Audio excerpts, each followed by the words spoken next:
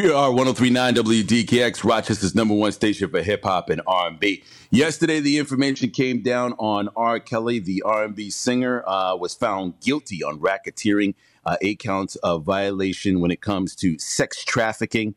That trial took about 6 weeks, had about 45 witnesses, and on the second day of deliberation, the guilty plea came in. A lot of people with different opinions on it. We'd like yours. Now, let's be clear. Now, this is just one in New York State. He still has, I believe, 2 other states. I want to say Georgia and Illinois. He still has to deal with those charges out there. Yep. But this is the first step towards that. Here's what these are the attorneys that prosecuted the case, what they had to say. So this is the victim's attorney. I have been practicing law for 47 years. During this time, I have pursued many sexual predators who have committed crimes against women and children. Of all the predators that I have pursued, however, Mr. Kelly is the worst. Wow. This is now the prosecutor? This is the acting U.S. attorney. Yep. The jury delivered a powerful message to men like R. Kelly. No matter how long it takes, the long arm of the law will catch up with you. Now, this took a long time. This rumor is not new. We have been talking about this rumor, and it had been a rumor for a very long time, since the Aaliyah story broke. I think it was back in 94.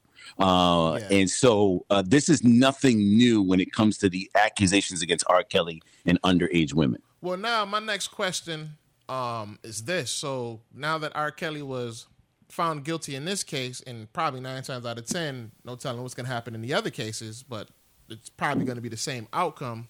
We still have to wait and see.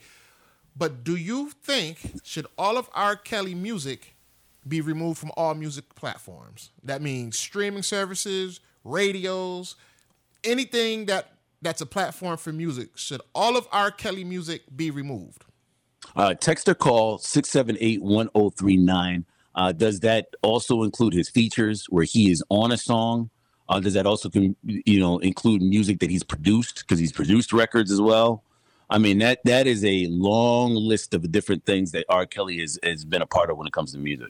Well, I think also it depends on how you look at it too, because when you look at it like, okay, well, he was charged with this stuff, but you got to understand that he was having sex with children, ages range from 13, 14 on up, so it wasn't just with women, it was children and it was boys, and there was so much that came out in these cases that, it really depends on how you look at it.